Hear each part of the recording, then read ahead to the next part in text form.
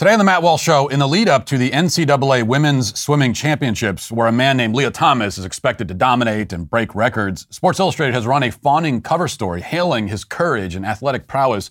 I have a few thoughts to offer on that, and also an announcement that you're going to want to hear. That's coming up. Stick around for that. Also, the leftist meltdown at University of North Texas was even worse than we thought. More video and information has emerged. We'll talk about it. Plus, some lawmakers in D.C. seem dead set on getting us involved in a world war, and some of them also desecrated an American flag to prove their loyalty to Ukraine.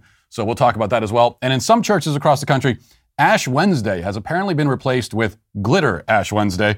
What is that? And is it as heretical as it sounds? We'll talk about all that and more today on The Matt Walsh Show.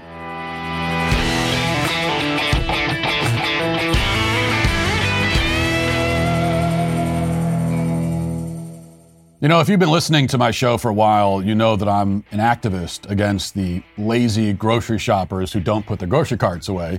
Well, I have some tragic news. The grocery carts, I guess, had their revenge and attacked me in my own car. Unfortunately, when I was pulling out of my parking spot, a rogue grocery cart left there by some terrorist crashed into my car, leaving my front bumper scratched. Now, there are two lessons we can take from this. One, don't be lazy. Put your shopping carts away so I don't have to suffer. And two, you can solve an issue like mine really quickly without breaking the bank by just visiting rockauto.com. Rockauto.com is an online, family-owned business that sells all auto parts that you could ever possibly need that are specific to your own vehicle. Their prices are shockingly reasonable and their shipping is quick, so no matter what's going on with your car, you can trust Rock Auto to get you what you need fast. And if you don't know anything about cars, there's no need to worry. Rock Auto is a very friendly user website and very user-friendly website, and they make it very easy to pick the right parts for your specific car so you can feel confident that you'll get the right parts for your vehicle and get them in an affordable way as well. So what are you waiting for? Go to rockauto.com for your auto part needs today and write Walsh in their How Did You Hear About Us box so they know that I'm the one that sent you. That's rockauto.com to shop for your auto parts today. The mainstream sports media spends most every day trying to convince the public and themselves that they are more important than they really are. Not satisfied to just report and analyze sports, they've deluded themselves into thinking that the world needs to hear their insights into all the major social and political issues of the day, and they're mistaken about that. And this mistake is why people have increasingly turned off sports media and sports in general, because people just don't want that. But their inflated sense of importance and their suicidal determination to inject themselves into every issue just makes their cowardice all the more shameful and embarrassing, because there's actually one relevant social issue where the voices of the sports world are needed. There is at least one supposedly controversial topic that they should be speaking about. They should be filling their airwaves with. And that's exactly the one that most of them refuse to discuss. The one social issue that crosses over into their alleged area of interest and expertise is precisely the one that they're not going to touch with a 10-foot pole. Or else, even worse, they do acknowledge it, but only to bow in submission to the woke mob. The issue, of course, that we're talking about is the destruction of women's sports through the intrusion and sabotage of biological males. And when it comes to the latter option of bowing in submission, Sports Illustrated, I think, wins the gold for the most shameful and obsequious display we've seen yet. Yesterday, Sports Illustrated published its big cover story written by Robert Sanchez titled, "I Am Lia, the Trans Swimmer Dividing America Tells Her Story." Now, the article could have been written by Thomas's publicist, and I'm sure he has one, and it probably was basically written by a publicist. But to begin, there's a short video kind of setting the stage, and we'll watch some of that. Lia Thomas is the most controversial athlete in America today. The University of Pennsylvania swimmer has set pool, school, and Ivy League records this season, en route to becoming the nation's most dominant female collegiate swimmer. She also is a trans woman who has faced bigotry and criticism from those who don't think she should be allowed to swim with or against female competition. The issue reached its peak this swim season as Thomas put herself on track to dominate the NCAA championships this month in Atlanta, Georgia. In addition to being a favorite in the 200-yard and 500-yard freestyle events, she also could break long-standing NCAA records held by Olympic stars Katie Ledecky and Missy Franklin. It's hardly been an easy road for Thomas, who began hormone replacement therapy in May 2019 after years of gender dysphoria. The shy, quiet swimmer from Austin, Texas began feeling relief almost immediately after beginning her treatments. She took the 2020-2021 academic year off to ensure she would be able to swim as a member of the Penn women's team and as her authentic self. This swim season, Thomas has faced criticisms, even from within her own team. They say her previous puberty gives her an advantage over her competition, that she is denigrating women's sports, that she has treated her competition as a joke. But she insists she isn't thinking about records. She says she simply wants to race against women. She wants to swim as Lia Thomas. Now, notice once again how Thomas is labeled not only a woman athlete, but also female, because the sex and gender distinction proves itself to be, as always, a sleight of hand trick. We're expected to see Thomas as not only a self-identified woman, his gender, allegedly, but also as a biological female. And this male-female is about to topple female college records. Are we allowed to have a problem with that? No, as Sports Illustrated makes abundantly clear. The puff piece begins by establishing Lia Thomas as a shy and unassuming college student, somehow caught up in a controversy, not at all of his own making, of course. Here's what it says, quote, fresh off her final practice of the week, the most controversial athlete in America sat in the corner of a nearly empty Philadelphia coffee house with her back to the wall. Lia Thomas had done some of her best work this season while feeling cornered.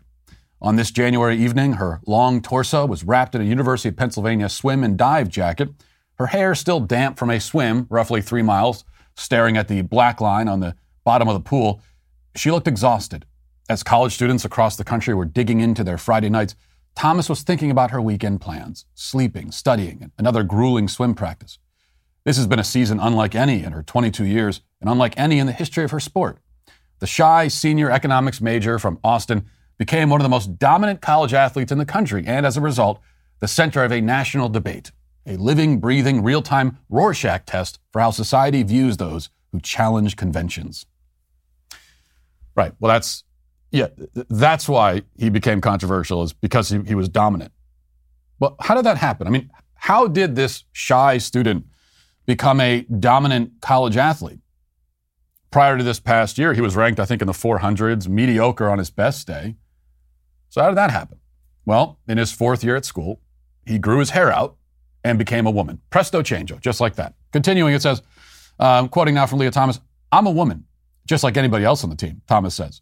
"I've always viewed myself as just a swimmer. It's what I've done for so long. It's what I love."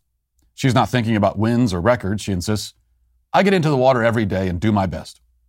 Being trans, Thomas says, is an amazing and beautiful experience. I've been reinvigorated.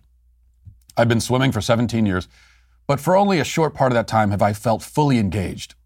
She's forever grateful for the kindness people closest to her showed during such a stressful time.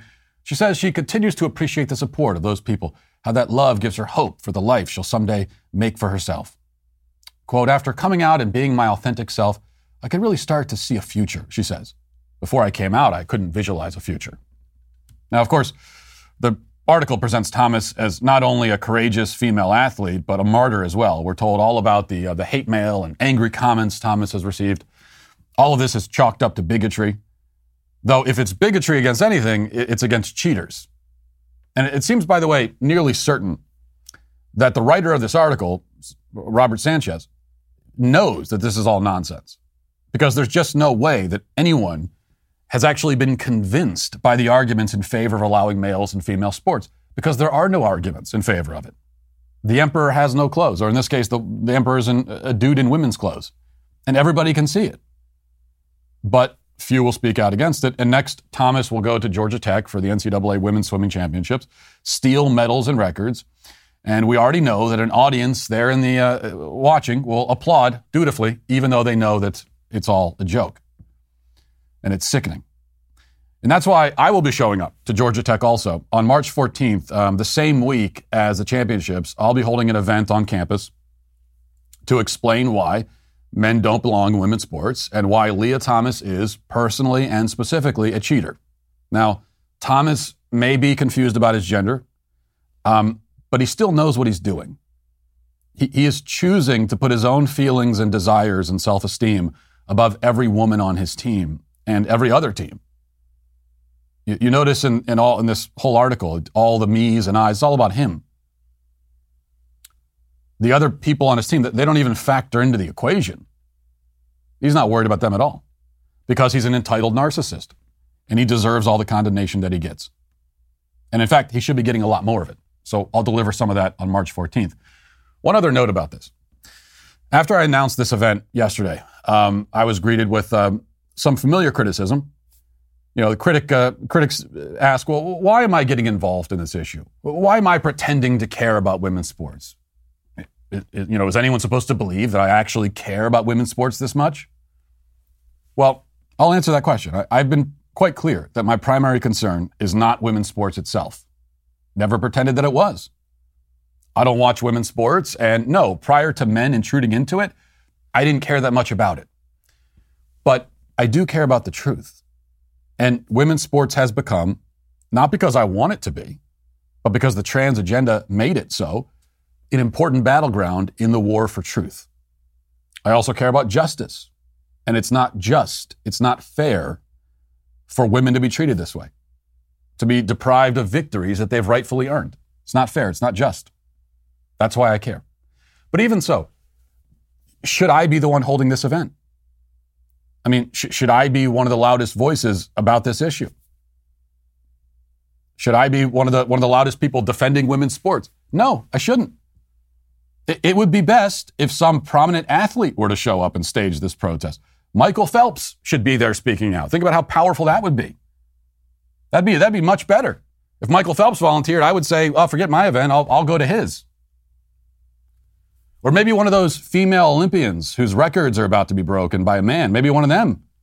Think about how powerful that would be. If one of them showed up on campus the same week and held an event, calling this out, calling it what it is, which is cheating.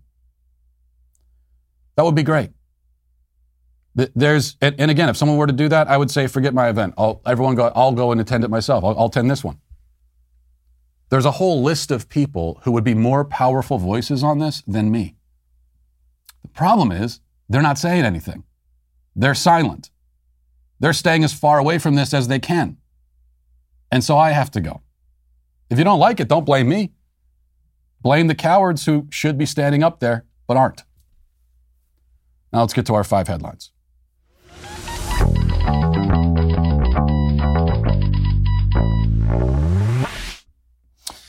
Okay, so another campus that I want to that I'd like to make an appearance on. We're still trying to set it up if we can. Is University of North Texas, and we talked about that yesterday to start the show. The total satanic meltdown that ensued at University of North Texas because somebody showed up on campus and gave a talk about why children should not be castrated. Why we shouldn't be butchering gender-confused children. And it just so happens that the guy that was giving the talk, Jeff Younger, is a father who has been trying to rescue his own son from this barbarity, but has been prevented from doing that by the courts, who have given custody over to the mom because the mom is gender-affirming, which is to say the mom is going to go along with her kid being abused and mutilated. And this was enough for the people on campus, for the kids on campus and the LGBT activists to lose their mind. I mean, it really did. Watching some of the footage, and we played some of it yesterday. I have another clip we'll play again. We'll play here. But watching the footage, it really does remind you, as I'm so often reminded when I see these kinds of temper tantrums from the left, it does kind of harken back to The Exorcist. It's like this demonic. You almost expect to see their heads turning around 360 degrees.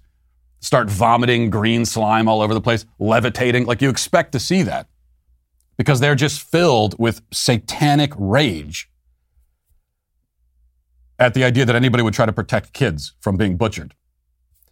So before we have an update here from the Daily Wire, here's one clip we didn't play yesterday. And this is one, when it comes to liberal meltdowns, I think this is one that will live in infamy. This is almost as good. You know, the most famous liberal meltdown, of course, is that right after Trump was elected in D.C., the infamous footage of the woman falling to her knees and shouting no up into the sky. This is almost as good as that. Watch this.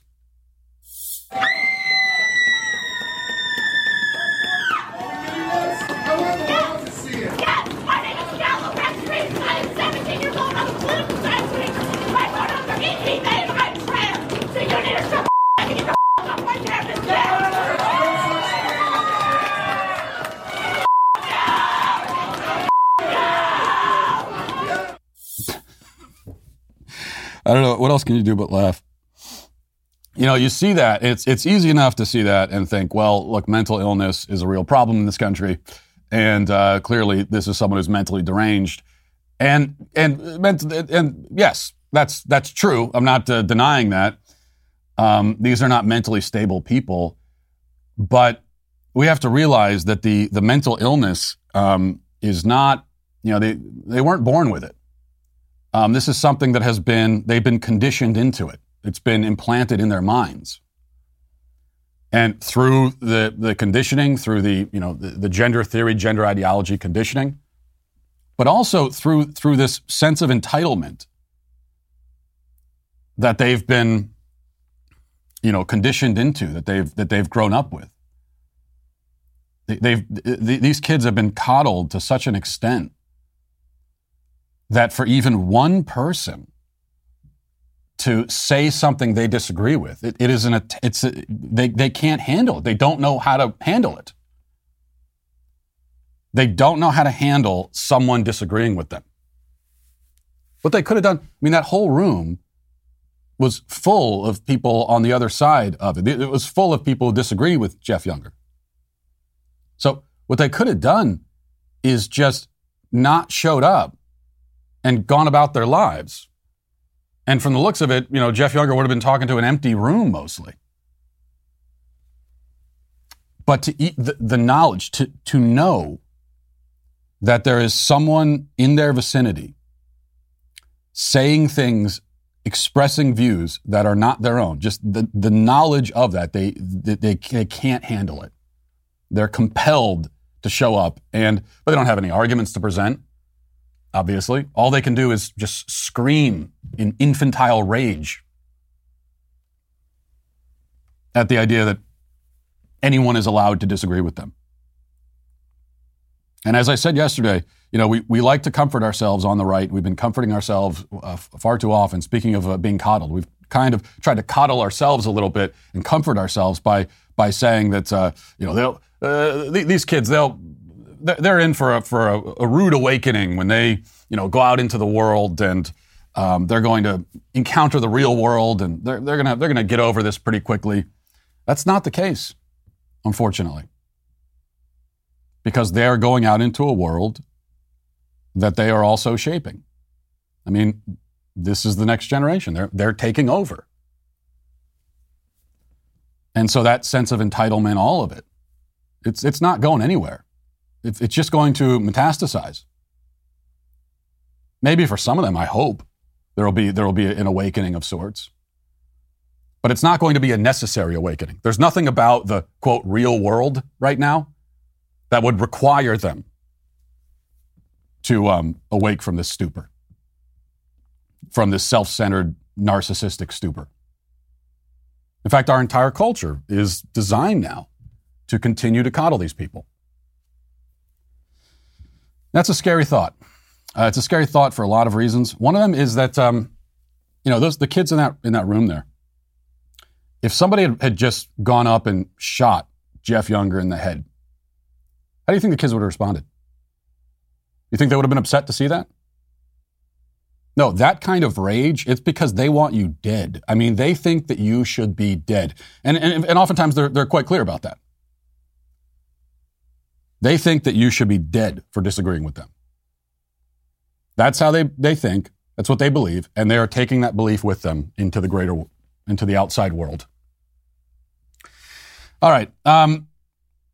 Speaking of which, this is from the Daily Wire. It says black-clad protesters screamed and heckled at a college student and Jeff Younger, the father of a child, the center of national disputes over transgenderism, forcing police to rush the student and Younger to safety. So this is the part that we didn't actually see in the clip that we played. We had them screaming, they were spitting and everything. And then at some point, apparently, the police intervene. And this is the exclusive report from the Daily Wire. It says, purportedly spurred on by anger over Texas's new transgender directive, which we know about, at least 70 black-clad protesters milled into the Young Conservatives of Texas Wednesday evening event at the University of North Texas. During the event, police suddenly entered the room and ordered student Kelly Neidert, who was one of the people up there on in front of the crowd trying to present her case, and also Younger to evacuate. The student described tense moments following the evacuation in which she hid in a janitor's closet with a policeman as screaming protesters ran through the halls of the building searching for her. Neidert Younger, who is the father of James Younger, said that the members of the University of North Texas Police Department, the Texas Department of Public Safety, and the Denton Police Department were present on Wednesday night. None of these organizations responded to the Daily Wire's request for comments. And so the Neidert talks about hiding in this closet as there are these black-clad, we call them protesters, but this is something more than that, patrolling the hallways, searching for her. What were they going to do if they found her? Remember what I said, they want you dead. They really do.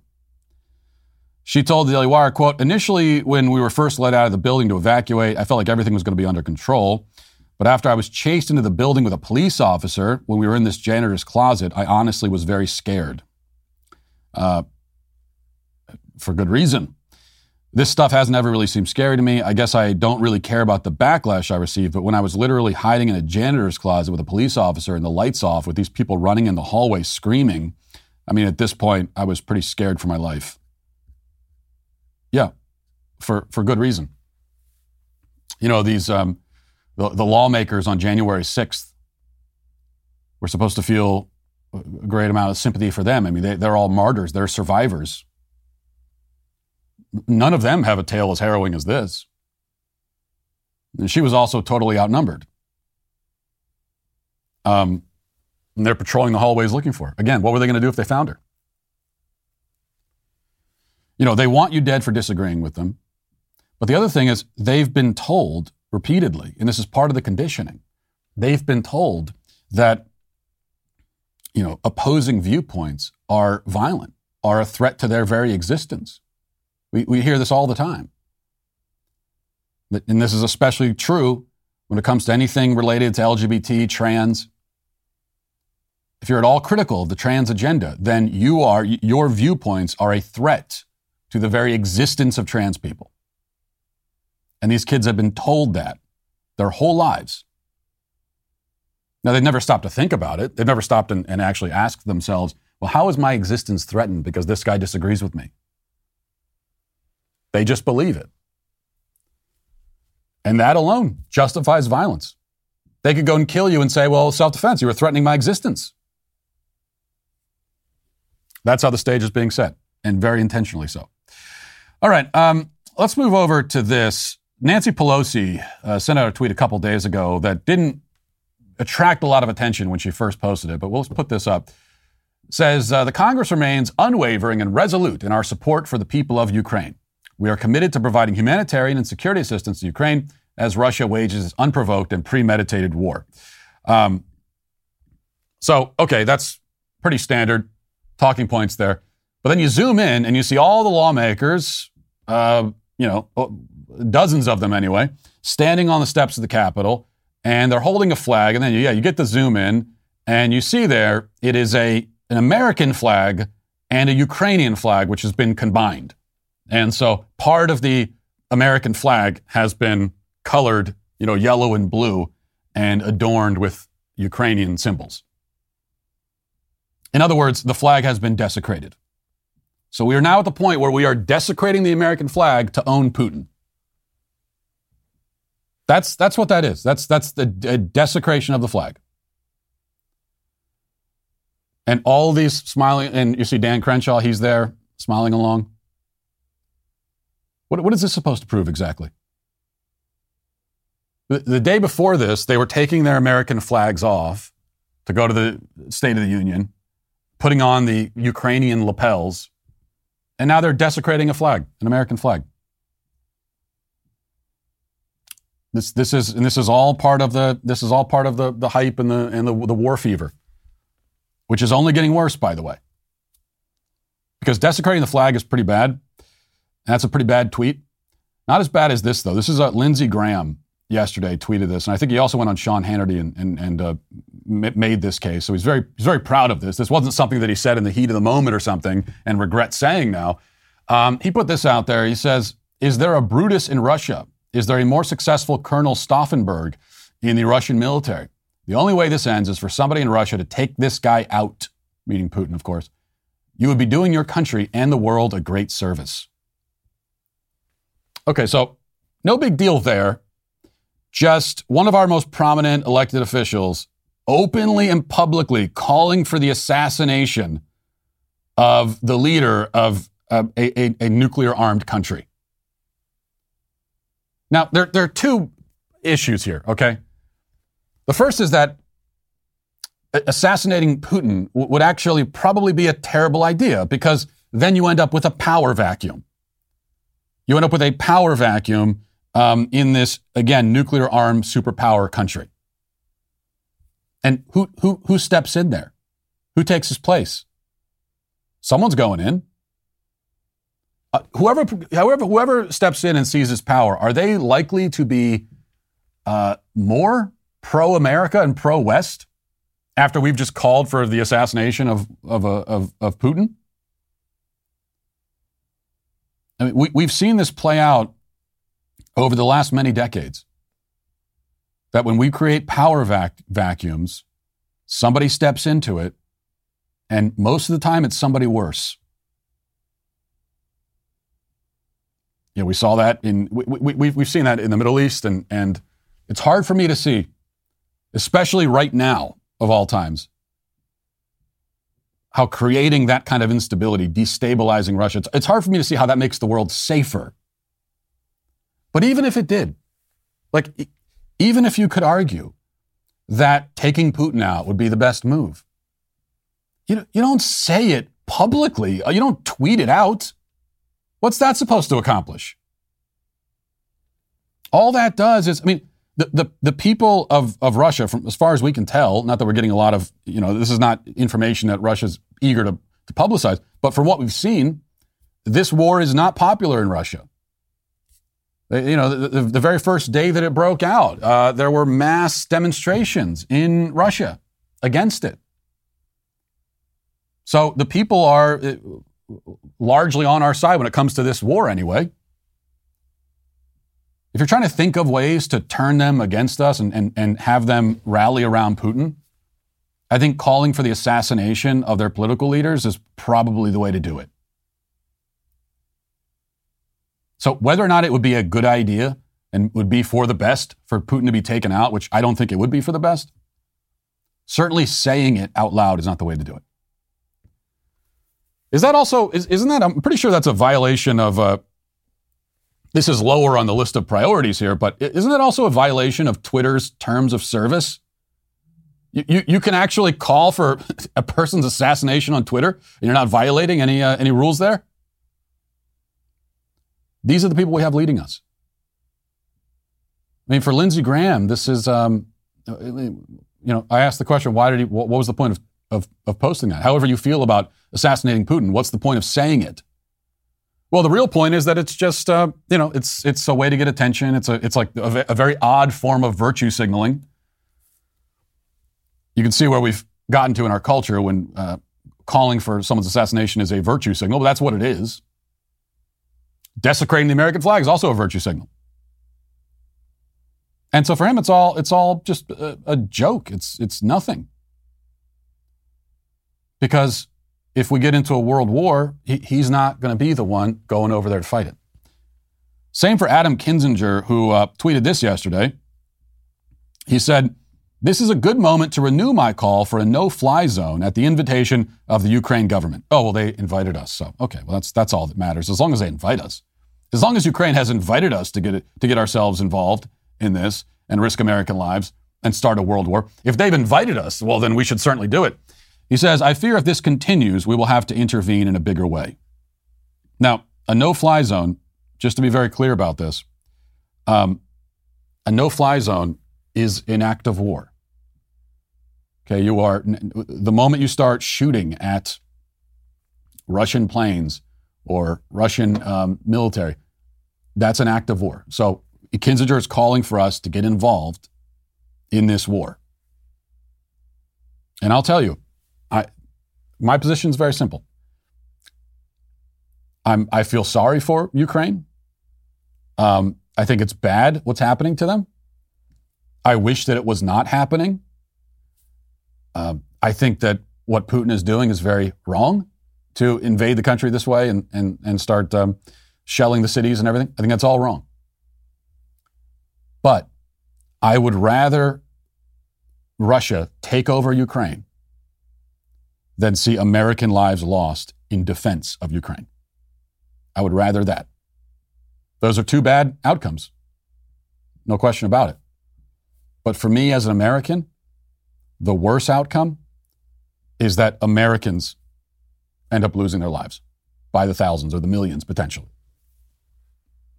given that we would be getting involved in a war with, again, a nuclear superpower, a country that has 6,000, I think, nuclear weapons. All right. Here's something on a guest on CNN said that I thought was kind of interesting. This is one of those moments when, this isn't CNN, but who can tell the difference anymore? This is one of those moments when someone on the left says something and it provokes, I get, some outrage and condemnation from the right, but it's honest, and I kind of prefer the honesty. So let's listen to this. Now, in your book, Allow Me to Retort, you reframe politics and the Constitution by kind of breaking down how it all impacts voting rights, like you mentioned, LGBTQ rights, abortion rights. The list, as you know, goes on and on. So are you arguing that the Constitution needs to be scrapped altogether? Sure, but I don't think that's going to happen. If we could throw that out and start over with a new document that was more inclusive of everybody, that was written by everybody, at no point have black people, brown people, or women had a say in actually writing the Constitution or the amendments to that Constitution. If we could throw that out and have a delegation of all Americans to write a new one, I would be all for that. Okay. That's what they did in South Africa. When they got rid of apartheid, they didn't tack some amendments onto their apartheid constitution. They threw their apartheid constitution out and they started over. Yeah. I don't think that's going to happen here. And so instead of that, what I'm really advocating for is that we interpret our Constitution so that we extend justice and fairness and equality to all, as opposed to whatever the heck we do now. So he's in favor of just getting rid of the Constitution and writing something else. And I am not in favor of that. I don't agree with that, but I am quite happy to hear. I would prefer that people on the left make that argument and just come out and say it. Because one of the reasons why our debates never get anywhere is that people aren't really being honest about what they actually think. And pretty much every debate is had in bad faith. And that's especially the case when we start talking about constitutional issues, where both sides, including the left, usually pretend that what they really care about is protecting the Constitution and all that. It's of course completely bogus. Yeah, you want to rip up the Constitution, you want to burn it, throw it in the incinerator. That's very clear, because everything about our country and its history you hate. Everything. Come out and say it. It's already obvious, but the more you say it, I think the better. All right, let's go here. So there was a protest, a pro-mask protest in New York City. These are people that gathered to protest in favor of masking, and let's check in with that. Mask for loved ones, mask for friends. It's not about you, also not hard to do. Just because we're tired doesn't mean it's over. Mandate masks, that's our ask. Mask for seniors, mask for kids. It's not about you, also not like the flu. Just because we're tired doesn't mean it's over. Mandate masks, that's our ask. That is so sad. I think I prefer the screaming satanic ones over that. This somehow is an even more pathetic display. And what are they protesting for exactly? They're all of their signs and everything said masking for all. Well, go ahead and mask. No one's stopping you. There are no laws being put in place, especially not in New York City, saying that you can't wear the mask, outlawing it. Now, if it were up to me, I would probably put that law in place. I think actually there should be laws against masking, not just taking the mandates away, but putting a mandate in the other direction. That you can't just walk around in a mask all the time unless you have a real reason. And one of the reasons for a law like that, by the way, is it would put a stop to a lot of the looting that we're seeing. Because before everyone lost their minds with COVID, it was generally understood that you can't have a bunch of people going into stores and establishments covering their faces. When people walk around in anonymity every single day, bad things happen. But that's not happening, especially not happening in New York. So what are they protesting for? They can still wear the mask. Well, because it's not good enough for them to wear it, they need everyone. So they're protesting, asking for a mandate from the government. Asking for the government to mandate them to do the thing they're already doing anyway. Because it's not about them, it's about you. They also want to control what you do. All right, finally, I want to play this before we get to the comment section. A mom on TikTok is getting ready to deliver her baby. She's not going to deliver the baby on TikTok. At least I hope not, but you never know anymore. And she's come up with a written list of rules about the birth and basically governing the way that her friends and family can behave and what they can do. It's pretty extensive. We can't play the entire thing. It goes on for like 3 minutes as she's listing like 50 rules. But let's play some of this. My husband and I made a list of guidelines for our friends and family for when I go into labor and we have our first daughter. Our first baby is due March 14th. I'm currently 34 weeks pregnant. So we, being first-time parents and being a little extra, decided to come up with this list called 2319 for people to kind of know what our expectations are and what we're comfortable with. So the first guideline is that if we tell you I'm in labor, don't announce baby's arrival. Don't post that I'm in labor until I've posted. I don't know if I'm going to want to post immediately that she's here or give it a whole week. So we're just asking that people don't do that. Also, please don't inform other people unless we ask you to, because we don't want to be bombarded with texts. Number 2 kind of goes off of that. When we tell you that we're in labor, we will be sending updates, but we're going to be sending updates that we're comfortable with and on our schedule. We won't be responding to requests for updates outside of that. So that way my husband doesn't have to juggle 30 people texting him, Okay. Hey, what's the latest news or whatever.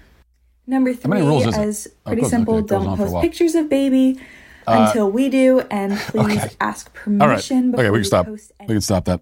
So those are all her rules for when she gives birth. You know, we've had 4 kids. We didn't post any rules at all. We didn't think to do that. But it's part of this trend now with, people like they do something that billions of other people have already done in history.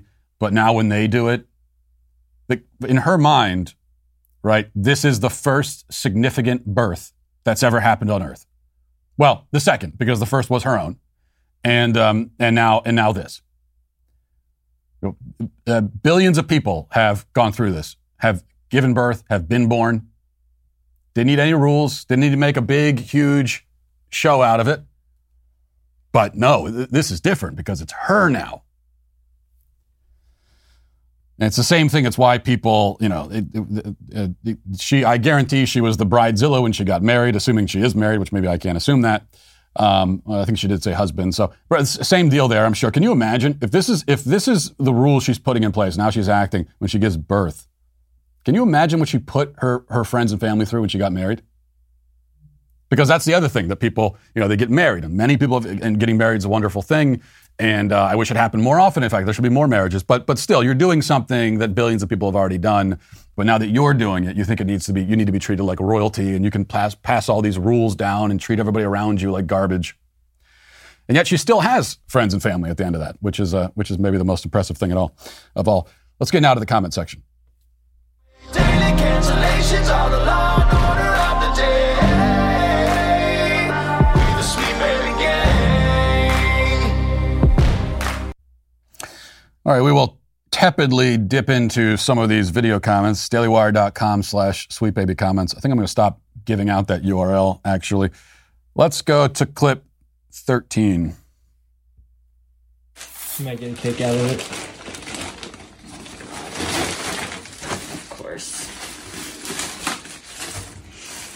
You like it? No, I think it's dumb. Show it to the camera. SPG for life. And she threw it. I don't know if this is a man giving a gift to the woman in his life. I don't know if they're married or not. And he gave her the Sweet Baby t-shirt. which is not only a beautiful gift, also frankly kind of an expensive gift as well. And she throws it aside. Look, I just said I think marriage is a wonderful thing.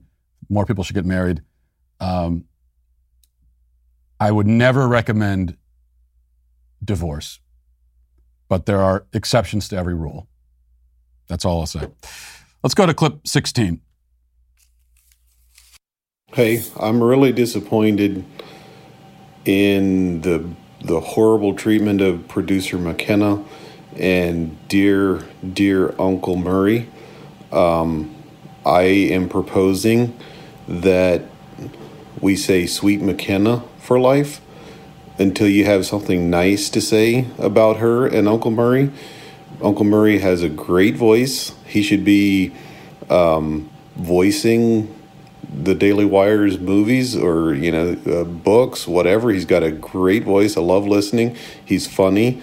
McKenna was right in picking that clip, and you were, of course, wrong. So, Sweet McKenna for life until you have something nice to say about those two. Okay, I'm banning the video comments from the show. I think we tried it. It's just not working out. And before you you're trying to put this guy up on the screen. Don't put it. He's not. That's not happening. Uncle Murray. No, we're not putting him up. Before you go defending McKenna, I should let you know something else. Adding insult to injury to my injury. The other day, this is true. Like 2 days ago, in fact, we were doing the backstage, and it was during the State of the Union. And I asked McKenna, she was there. I said, "Can you go run and get me some water? Because I'm on camera here. Okay, I'm the talent, and I need some water so I can continue to speak and relay all my wisdom to the masses." And then she told me that she can't go get me a water because she was in a cast and she had just severely sprained her ankle. These are the kind of excuses that I have to deal with all the time. All right, let's see. Here's some good news. Greatness says, "Hey, Matt, Sweet Baby Gang is spreading rapidly. I'm a 14-year-old, and I absolutely love your podcast. At my dodgeball tournament, I convinced my team to be named Sweet Baby Gang, and we got third place out of 6 teams. So, well, each team has 6 players. Glad to represent SBG for life." That's good news. I mean, third place out of you still beat 3 other teams, so I'll give you credit for that. And Tevin says, "Was that a teacher clapping along with those animals?" Yeah, so I got that comment a lot after the show yesterday. We played the footage of what happened at the Jeff Younger event, and they were, cussing him out and screaming at him and chanting, whatever they were chanting. And you could see an adult standing up there and clapping along. And a lot of people thought, "Oh, is that a teacher or professor clapping along with the chanting animals?" And no, that was Jeff Younger himself who was like chanting along with his own. He was like going along with the people jeering him and chanting along with it, which is not the best way to respond in a situation like that. But then again, I mean, what you have to keep in mind with especially with Jeff Younger is that it doesn't seem to me that this is a guy who ever wanted to be a public figure. He just didn't want his son to be castrated. He didn't want his son to be raised as a girl. And he's had no choice but to take it. He tried to stop it in court. That didn't work.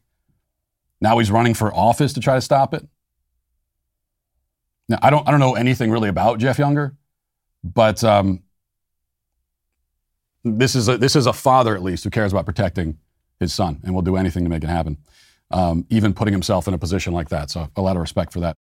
I have some exciting news for you. The Daily Wire is adding even more content to your queue, and we can't wait to share it with you. So mark your calendars for March 10th. The premiere of our latest film, The Hyperions, will happen. It's not woke. It doesn't have some underlying political message. It's just an excellent film. It's entertaining, because when it comes to entertainment, that's really all that matters. See for yourself. Check out the trailer. Good day, Hyperion Club members. We've come for one thing. Our Titan badges. This Titan badge can grant an individual superhuman power. Perhaps it's time for someone else to take on the responsibility. On my way.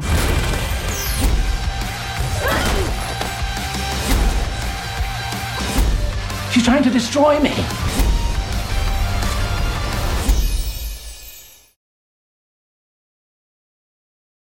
The Hyperions is a dysfunctional family film with throwback vibes, and it's 100% worth the stream. We'll be streaming the film once on March 10th for all of YouTube to see.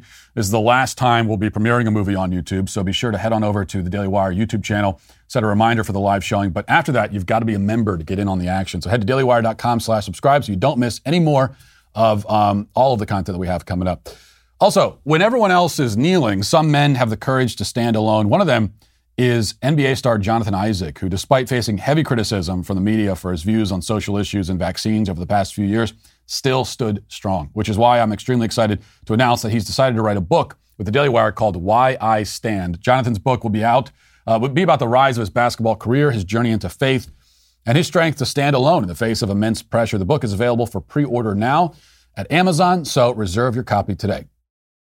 And finally, to state the obvious, every social media platform is overrun with insane leftist drivel, littered with blue-hair TikTok social justice warriors, word vomiting their nonsensical ideological framework all over your feed that they don't even understand themselves. And there's just not that much content that caters to the sane youth. That is the sane youth, the young, up-and-coming conservatives who will quite literally be running things one day.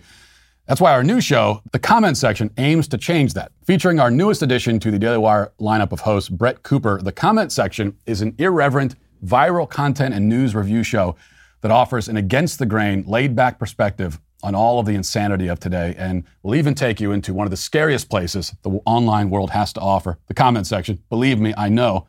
The show is streaming now on YouTube for all to see. So make sure that you go to subscribe to The Comment Section with Brett Cooper and click the notification bell so you don't miss it. Now let's get to our daily cancellation.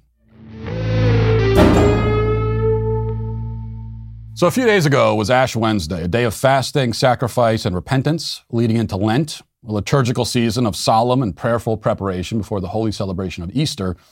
Ash Wednesday is, as you might expect, not quite as popular these days as what comes before it, which is Fat Tuesday or Mardi Gras, which traditionally was a time of feasting before the period of fasting. But in our culture, we prefer to take the feast without the fast. You know, Fat Tuesday leads to Fat Wednesday, followed by Fat Thursday, and even Fatter Friday, and so on. As Christianity declines in America, so too do our religious observances. As for that decline, you know, there are many Christians who mourn the fact that our numbers are dwindling, and they are, and that fewer people are taking part in our traditions. The rise in religiously unaffiliated and atheist self-identifications is often lamented by believers. And I lament it too. But I also much prefer that unbelievers declare themselves as such, declare themselves unaffiliated, renounce their faith openly, and align themselves with some other belief system. I prefer that than the other approach, which is to continue identifying themselves as Christians even while rejecting nearly every essential aspect of Christianity. In other words, I'll take apostasy over heresy any day of the week. Better to renounce your faith and leave than remain in it, destroying it from the inside. But there are a lot of heretics in our society today. We have one in the White House, actually.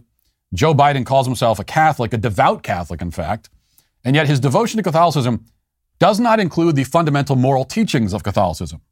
He's devoted to everything but that, which is like saying you're totally devoted to your wife, except when you're cheating on her. That's the only thing. Biden loves the church, but rejects nearly everything it says. Just one example of many, the church says that abortion is murder, an atrocity, an intrinsic moral evil. Biden says that it's maternal health care. And he was asked about this disconnect on Wednesday, right after he emerged from church with the ashes on his forehead for Ash Wednesday. And here's what he said. And last night you said you support Roe v. Wade as a Catholic. Why did you support abortion as a Catholic? Define church teaching. I tell you what, I don't want to get in a debate with you on theology, but you know, well, anyway, I'm not going to make a judgment for other people. Oh, it's not for him to judge. Now, that answer is nonsense for many reasons, not least because Biden clearly loves nothing more than to judge people. He judges unvaccinated people, parents at school board meetings, Trump supporters, conservatives, anyone who disagrees with him about anything. Like any leftist, he's constantly making moral pronouncements and judgments. Pretty much the only thing he will not judge is the murder of infants. But we can judge that, and we should, because it is, as the church says, an intrinsic moral evil. Contrary to popular belief, we as Christians we're not only permitted to make judgments, but we're actually required to. So when you hear someone say Christians shouldn't judge, That's simply someone who calls himself a Christian, and there are many of these, but has never actually picked up the Bible and opened it. It would be, of course we are supposed to make judgments. It would be rather difficult to apply any of the moral teachings in the gospel if we aren't allowed to make any moral judgments to begin with. Yet this kind of confusion is common now, largely due to the work of heretics like Biden.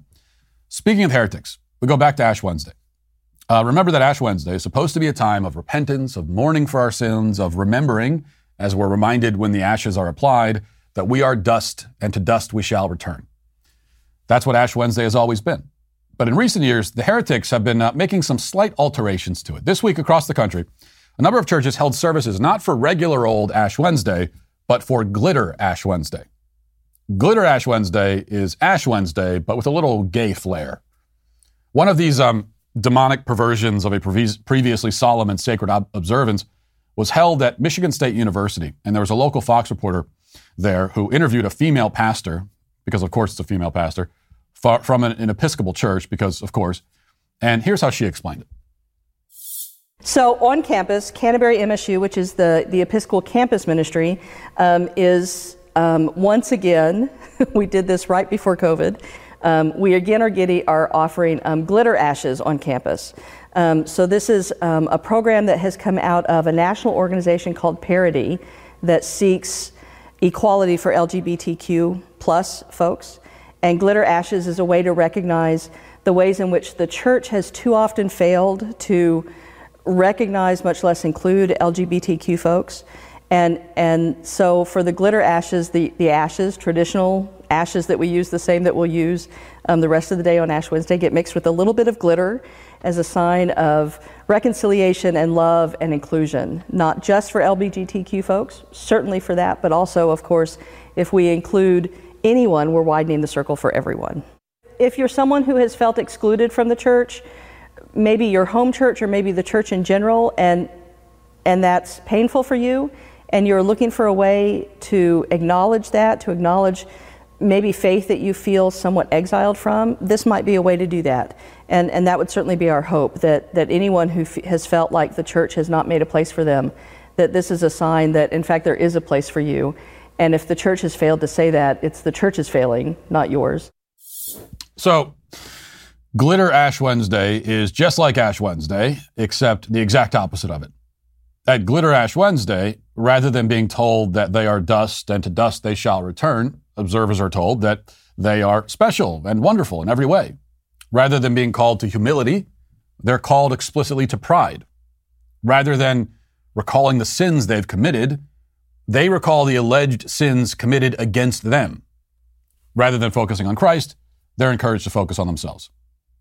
This is not Christianity. This is Satanism. It's the worship of self, which is what Satanism is. So we see that although Christianity may be losing ground in the West, it's not really being replaced by secularism. Irreligion is not taking the place of religion. Instead, a new religion is gaining ground. We are still really a deeply religious culture, as we've always been, but it's the religion of the self. This religion makes its own supernatural claims, such as the claim that boys can magically become girls. It has its own priests, some of them still masquerading as Christian priests. It has its own observances, some of them inversions of Christian observances. It has its own commandments, which are basically the 10 Commandments flipped on their head. You are your own God. There shall be no God before you. Hate your father and mother. You shall steal. You shall murder, especially your children. You shall covet and attempt to be coveted. These are the moral edicts of our religion's, of our culture's dominant religion. And the more it identifies itself as a separate religion, rather than trying to remain parasitically attached to Christianity, the better. Go ahead and have your glittered observances. Smear glitter on your face all you want, while reflecting on how special you think you are. Just stop pretending that it has anything to do with the Christian faith while you're doing it. And also, of course, we must say, you're canceled. And we'll leave it there for today. Thanks for watching. Thanks for listening. Have a great weekend. Godspeed.